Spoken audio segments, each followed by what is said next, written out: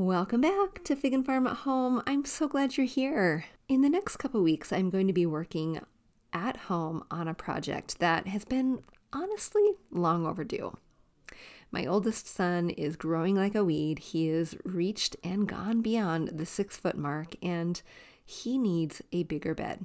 Bigger bed means less space for stuff in his room, and it also means we might have to do something different with the desk. And it got me wondering if you've ever thought about how designers take their plans from plans to transformation. I'm going to be walking through the steps with him in his room, creating a visual so that he can see what the ideas I have in mind based on what it is that he has told me he wants. And then we're going to be making the change happen. It will be a little dramatic because after all, this room was the nursery about 11 years ago when we first moved in.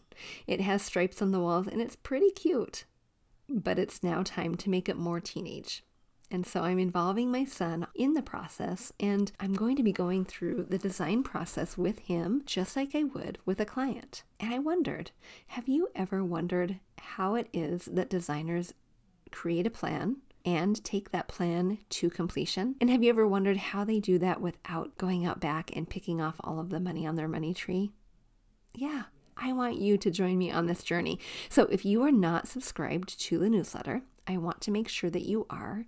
You can email me at hello@figandfarmathome.com and say, hey, I want to join all the fun. Send me the newsletter. Or you can opt into the newsletter by downloading your 5 home design secrets. The 5 things I tell every home design client, every staging client. You can get that at bit.ly/5 home secrets. Going through this process made me wonder if you might want to know how it is that you can hire your own decorator, how you can hire your own designer.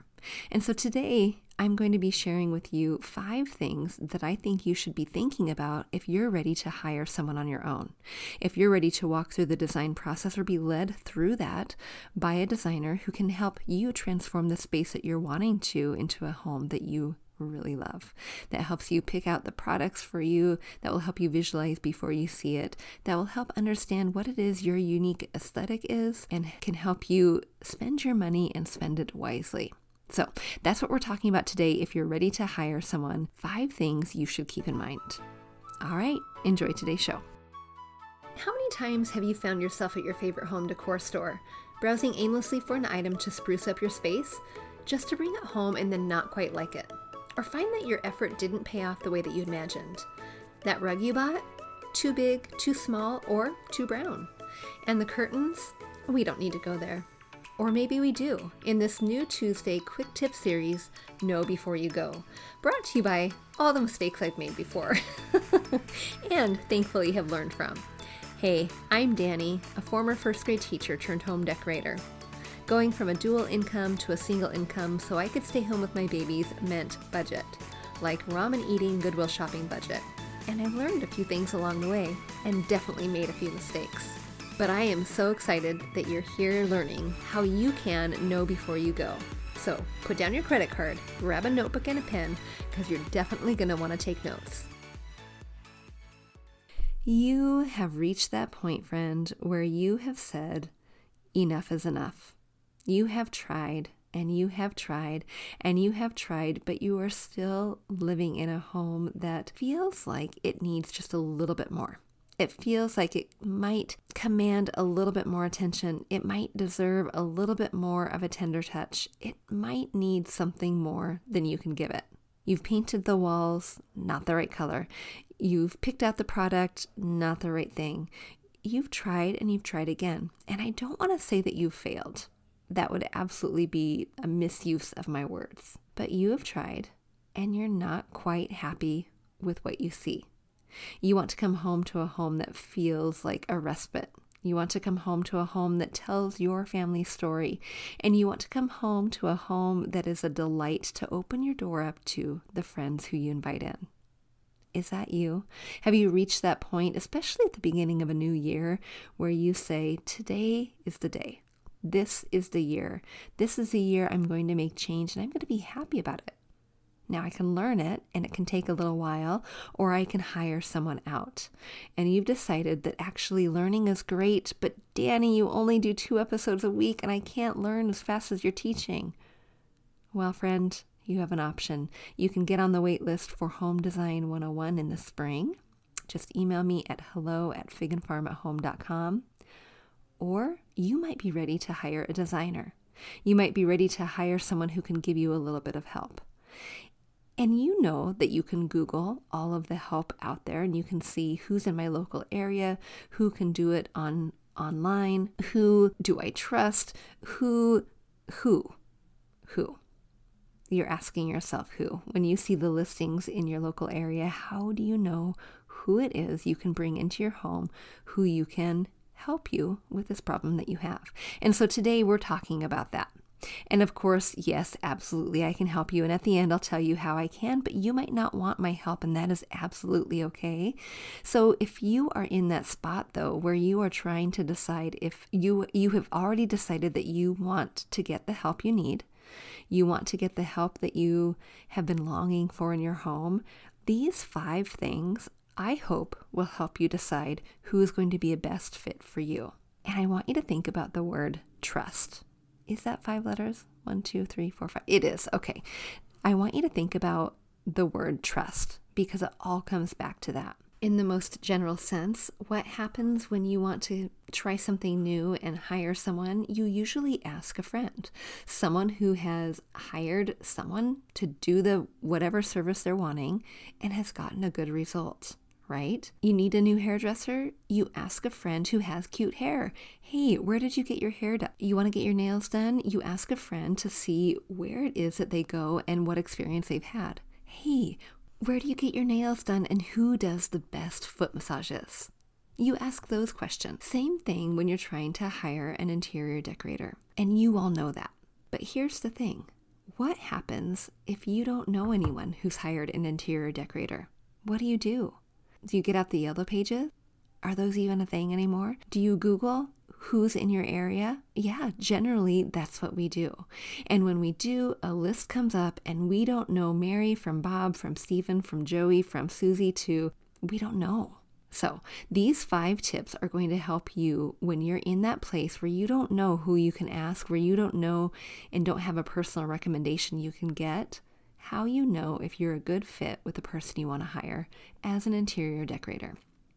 All right, get out a notebook, get out a pen, and write down the word trust. Here we go. The T stands for time. When you're hiring an interior decorator and you're doing an interview or you're just trying to get to know them, get a feel for their personality and if you would be a good fit to work with them, think about how much time they are spending getting to know you. Is getting to know your personal style, you as a family, how you use your home, part of their process? Is it? I sure hope it is. And if it is not, it should be.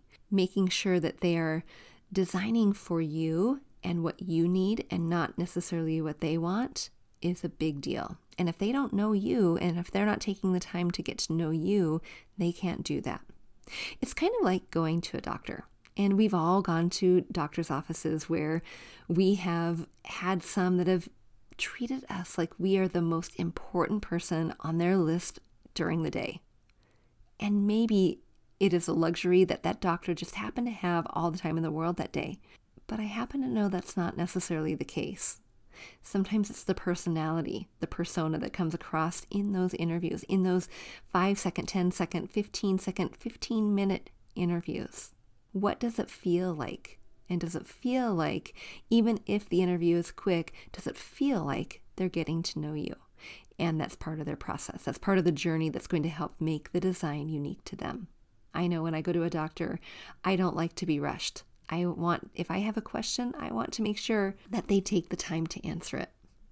I had one doctor one time literally opening the door as I was asking. I wasn't even thinking about asking. I was literally asking my question, and he had his hand on the door opening as I was asking. Immediately, he got fired. I don't have time for that. Just like he didn't have time for me. He didn't want to have time for me. Make sure that you are getting a sense of how much time they have for you. The other thing too I want you to think about here with T and time is the timeline. What is their perspective of timeline? Is it that the time that they have allotted for you is sacred and they only have 6 weeks, so the project needs to be done in 6 weeks, regardless of whether or not you have the budget to accommodate that quick of a timeline? Or is it the reverse? Is it that their timeline is set in order to accommodate you and in order to accommodate the budget that you have currently, in order to bring about the biggest impact change first, so that you have a plan in place and you know which change can be made. And if it's not while they are still actively working with you, you know the plan and the action steps and the timeline that you need to take when you're ready. Is that even possible? Well, spoiler alert, it is. That's how I design. I don't expect that any of you are going to go out and have the $10,000 just sitting there. I don't. But I know that you're going to want the change before you have the $10,000. So does your designer have that timeline in perspective? All right, the R. R is for respect. Do they respect your timeline and your budget? Not only that, do they respect your style? Part of the process should include getting to understand what it is your style is, not imposing theirs on you. Now, one thing I do want to make sure that you understand is that sometimes when you are assessing a style or getting your style assessed, sometimes you get pushed just a little bit, putting you outside of your comfort zone to try something new and try something a little bit different that you might not have otherwise. But demanding that you do that is very different. So making sure that you are working with someone who respects that it is your home that they're styling and not theirs, so that you can incorporate your personality, the purpose you have intended for the room, not theirs, but with their expertise and their input. That's a fine line to balance. Because I work with clients who generally have a very strict budget, sometimes they can fudge here and there. If I present an idea, they might be able to say, oh yeah, you know what, I actually do have $50 more, maybe $200 more if they like that idea, or I can save and I'll do that later. But every once in a while, and more often than not, I have a client who wants to work with something that is beloved to them, that also might be entirely dating their space. Let me give you an example. A few years ago, I had a client who had a couch that was clearly dated to the 1990s. The color was on point for a 1990s style, as well as the style of the couch. It had skirting on the bottom, and that's not necessarily a bad thing, but it was in really good condition. They kept really good care of their couch and they absolutely loved it. And this was one of those things that they wanted to keep and design around. Okay, awesome, let's do it. It became a little bit of a challenge in order to mix old and new and to combine something that would update their what was literally dated, and they would say it in their words too, a dated couch, but to make their space feel fresh and new and not revert back to the 1990s. It's a challenge, but if I had the mindset of, I'm absolutely not, this is hideous, we wouldn't have gotten anywhere. Not only that, they wouldn't have walked away with a home that they were proud of, that they love showing off, that they really are so excited that they recreated and refreshed. And I wouldn't have walked away with a glowing review. When you have a designer, a decorator who respects your opinions, whether they like them or not, that is always a good thing. U is for understanding the people who live there and the people who don't. You have to dive just a little deeper sometimes to design a space that is fit for boys, or fit for fur babies, or fit for all kinds of kitties. And you have to make sure that you can remove yourself from the situation if you are the one who's the designer. You may love this one product, you may love this one company, you may love this one color, but you don't live there. And you would be amazed that if I told you how many times I've run into people who have imposed their very strong, really rather abrasive opinion on someone else's space. someone I've contracted with and do no longer, but imposing their very strong opinion, and it can be really off-putting. So make sure that you are working with someone who is understanding that there are lots of little personalities to take into consideration and lots of people to take into consideration when they're designing a space. And though they bring a unique perspective to the situation, they are not the ones living there. S is for showing before you decide to buy any single thing. So make sure that you have a designer who can showcase something for you, whether it is a mood board, it is taking you to a showroom, it is bringing product to your home, something so that you can see what it's going to look like, so that you can have the full picture before you even press go. We are in such a really wonderful time where technology is our friend in this industry, and there are so many wonderful platforms and ways to display what the visual could look like. And I know if you are a creative and you can see the big picture, that's great. Sometimes you don't need the actual visual image, but a lot of us need it spelled out for us. Think about all the times you may have gone to view a home or a new property or a rental apartment or wherever you've gone, and you can't quite see the potential, but you may be standing there with someone who does, and they're thinking, oh, I can just see this. This is such good lighting, or oh, the color, or oh, I can see beyond the nasty rub-on wallpaper, or whatever it is. But you might be scratching your head thinking, I can't see beyond. I can't see the change. And let me just stop right there and say this could be a stopping point for you in the first place. If you can't foresee a change, no wonder it is hard for you sometimes to go shopping and purchase the couch or the pillow or pick out the room color or the tile or the whatever you fill in the blank. It can be hard for you because if you can't picture what it's going to look like, you are basically making a guess. You're going eeny, meeny, miny, mo. I like it, but I have no idea what it's going to do when it comes home to live in and among the things I've already chosen. And if you don't know how to create that visual yourself, that then just stays a guessing game until either you choose well or you get someone to do it for you, or you resolve to the idea of, I just don't really care. I'm just going to live with it. But a designer who can show you a picture can kind of draw out that map for you and tell a story for you is going to help you, I don't want to say buy into the idea, but really to see yourself in the space, to visualize what it is that they have already in their head before they even design it for you. It's a pretty remarkable thing. And the last T is for teach. Hopefully, along the way, the process that you work with the designer or the decorator that you hire, you will learn something really valuable, that they won't just shut you out of the process. You will learn something so that you will have a tool in your tool belt for the next time you want to refresh or redesign or redecorate your space. You're going to have one more tool. You're going to have maybe two more tools. You're going to be brought into the process in just enough way, in just enough light, so that you can understand how it works and how they went about choosing a design decision that they did in order to get the design before you.